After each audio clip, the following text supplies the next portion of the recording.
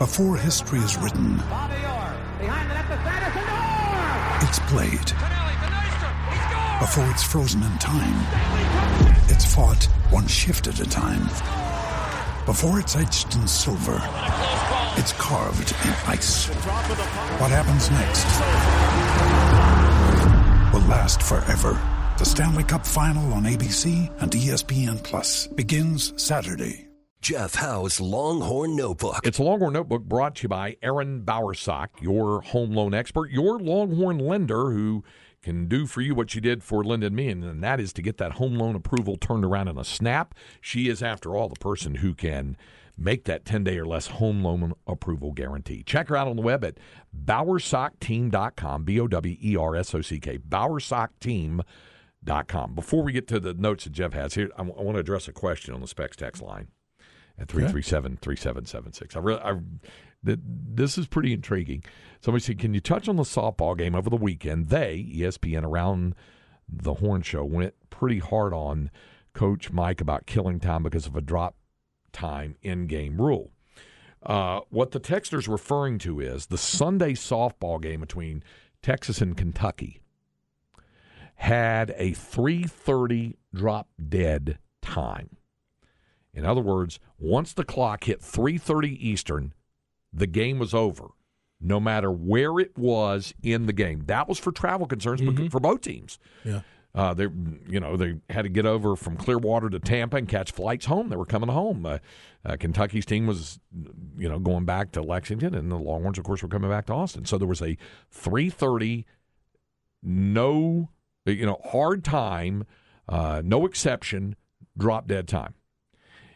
If you were watching the game on a streaming thing, or if you were listening to Andrew Haynes call it on AM 1260 on Sunday, the Longhorns had jumped to a 4-0 lead. Kentucky came back, scored 4 runs, tied the game. It goes extra innings. So they get into the 8th. Kentucky was the visiting team, and they score 3 runs in the top of the 8th inning. So Texas comes to bat, and there was 2 outs and an 0-2 count. Kentucky's 1 strike away when the clock hits 3:30. Yikes. And when that happens, remember, because it's not a completed inning, you revert back to what the score was at the start of the inning. Well, the score was 4-4. It goes into the books as a tie. So Texas is 2-1. When they were 1 strike away and 3 runs down from being 2-3. And maybe some folks were grumbling about that, about, hey, that's playing the game and the gamesmanship that's going to go on when they're trying to do that. I do know this. They do this in softball. I know they do it in baseball, where no inning can start after X time. Yep. So it's going to be no inning can start after certain time. And I think when the Longhorns play at Cal State Fullerton, I think they either have already or are going to agree on a start time where no inning, because Texas has to catch its evening flight home from LAX. So there will be an agreed-upon time that no inning can start after that. Then you complete the inning at that point. Am I misremembering or forgetting the details? Didn't Augie do something like that with a Sunday game against OU? Yeah, there was one of those. Yeah. Just kind of stretch that thing out. Yep. It's like, curfew's here, gotta go. That's also that's in the same vein as what you're doing in a rain situation, whether you're trying to get through an inning or having them step out of the box because the game's going to be stopped because it's raining at that point. It's playing the game. And it cuts both ways, too. I remember, was it 20? It would have had to have been 2021, the Texas Tech series at home. It was the Saturday game. Texans in a reliever. It might have been Levi Wells at that point, who's now at Texas State. I think you're right. And it's raining, and walks a couple of guys. Texas has the bases loaded, and it might have been Ivan Melendez up, and 2 outs, bases are loaded. It's bottom of the 7th, and at that point the game gets called. So then you come back and play it on Sunday. Well, now Tech can go to the bullpen, bring in a better reliever, and the inning ended quickly. I know you talked about, like, with that regional game in whatever year that was, 07 or whatever it was, 08. Oh, was it? Yeah, UC in Irvine 07. Bell Diamond, yeah. Where the Longhorns had one out in the 7th, and the skies had just opened up. They could not finish the game. And they came back, and they were down 3 runs to UC Irvine.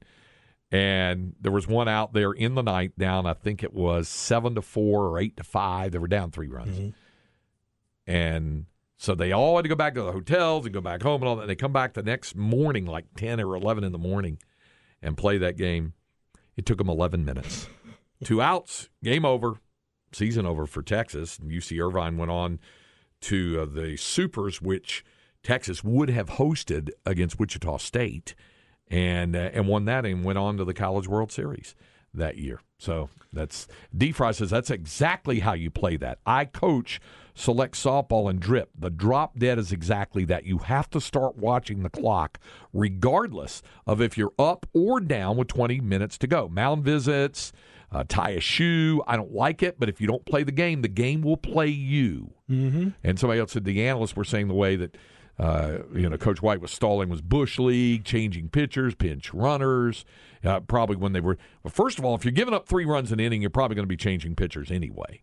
And they used, pinch runners throughout the course of games anyway. And with all due respect to the texter, if this was Around the Horn on ESPN giving Coach White a hard time, when was the last time any of those blowhards watched a college softball game?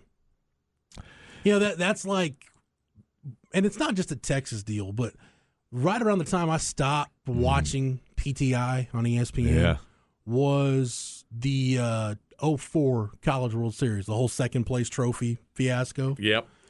And Tony Kornheiser and Mike Wilbon were both saying, Augie Garrido should be fired. Fired. Yeah, fired. Do either one of you morons not understand the gravity of this, like who you're talking about and how many games he's won, how many national championships he's won? Not only that, they didn't know the ramifications of what that deal was all about. Oh, of course not. Don't let facts get in the way of a good rant. when Denny Pope from the NCAA went to the locker room and said to Augie, "Hey, are you guys coming out for this thing?" And he said, "What thing?" And Augie said to me, "As God is my witness," he said, he murmured the words, "Well, there is this second place trophy." And he said, "What do you want us to do, Denny? Do you want us to come out?" He asked him, "What do you want us to do?" And he said, "Do we have to come out?" And he goes, "No, you don't have to come out." He goes, "Well, then we're not coming out." And then, of course, he gets eviscerated for that kind of thing. And think about it. It's the only NCAA sport where they have a separate portion of the ceremony where the second place team is awarded. Like, can you imagine like the Final Four a couple of years ago when Villanova hits the buzzer beater to beat North Carolina? You think you're going to get Carolina out there? If they told Roy Williams, "Hey, can you guys come back out here and walk through the confetti and accept this second place trophy?" Or like tell TCU and the CFP, I know it's not an NCAA thing, but like, "Hey, Sonny Dykes, can you bring your crew back out after you guys got curb stomped and accept the second place trophy?" Yeah, that's why when the UIL does its runner-up, while Georgia's smoking cigars on the field. That's right. That's why when the UIL does its runner-up medals after state football and basketball champion, they do it pretty quickly. Yeah. When it's over, there's like a couple of minutes of spontaneous celebration, and boom, they roll out the medals and they get to it there to recognize those kids for being able to get to a state final. Hey, but if you're Ty Henderson and most of the Westlake football team from 2015, your second place medals are wound up in a trash can at NRG Stadium. Yeah, I don't get that, but that's different. That's different. That's their opinion on that. Okay, so I said you're right. I can't stand those guys on either of those shows, but it was on at the gym while working out. That's cool. We have it on in the studio. I don't know. They got to have a topic to discuss because now that the NFL season is over, then it's on to others. Well, you can only milk Jordan versus LeBron for so much. Yeah. You can only do that for so many years. And eventually it burns out. Maybe we should talk about something else. I was going to talk football, but we'll save that for the next Longhorn Notebook. We'll do that. And by the way, since we were talking Texas softball, you can hear the game, 6 o'clock. It's on 105.3 The Bat. We're happy that the Bat is up and running and all good again, after all the winter storm stuff. Hell yes. So on 105.3 The Bat, 5:45 airtime's the home opener. They're playing Lamar over at McCombs. Our man Andrew Haynes on the call, so that'll come your way this evening. Baseball availability with David Pierce today at the Dish. might have some audio from that tomorrow. There we go. Okay. It's at 1:30 today, so it would be impossible unless I can master time travel to have audio today. But I'll send some stuff to Cam, and we'll have some stuff for tomorrow. There you go. All right. We'll take a break. When we come back, we have Inconceivable. CB says that run from 02 to 05 in baseball, 3 national championship series, 2 national titles. It was a great run during that whole time as well.